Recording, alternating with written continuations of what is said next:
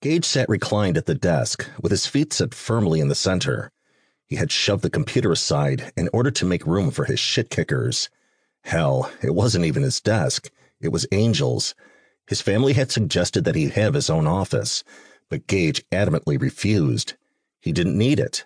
He wasn't into the political bullshit, and currently, his mind was somewhere else. It was in that place where he went when a new song was begging to be written.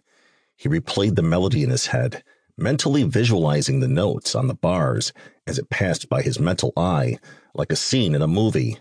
He could hear the notes as they passed by, and he could see the places where Rebel's guitar would join his bass. He saw where Jacques would pound on the drums and could hear Angel's voice singing, even though there were no lyrics yet. The new song played with a kaleidoscope of colors in his mind, and he committed it to memory. Sebastian would need his help to arrange it right. "Sire," a man's voice said, interrupting the song, and in his mind it all fell straight down and left a big fat nothing in its place. Gage jerked his attention back to the man seated on the other side of his desk. Oh yeah, he had been in a meeting.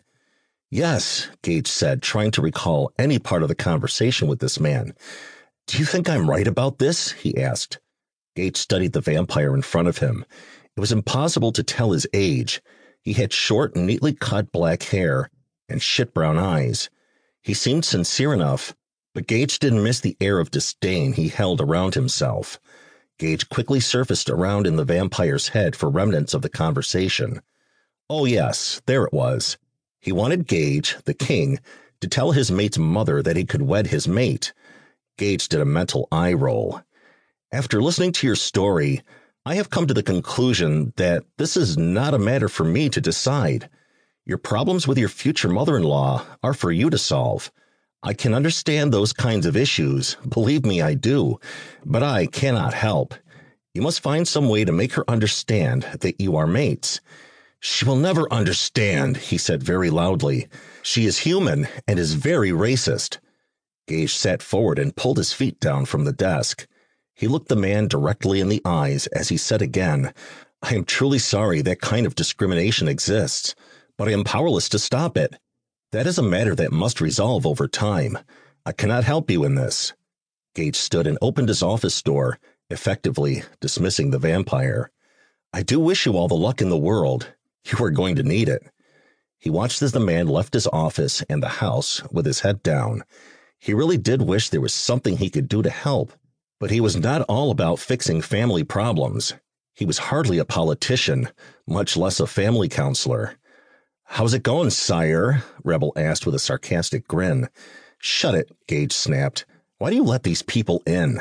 "Because it's funny as shit to watch you pretend to listen," Rebel answered. "Part of the job." "How in the hell does Angel do this?" Gage asked.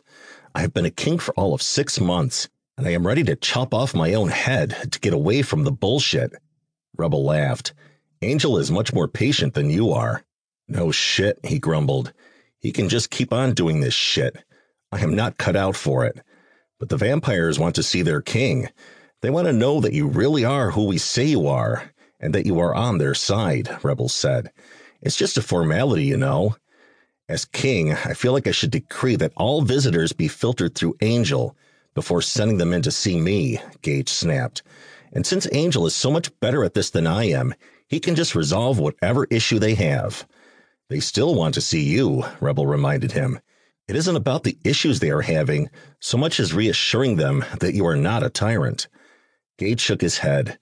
He didn't say anything else aloud, but walked off muttering under his breath about tyranny and treason. Rebel watched his unwilling king leave, smothering a chuckle.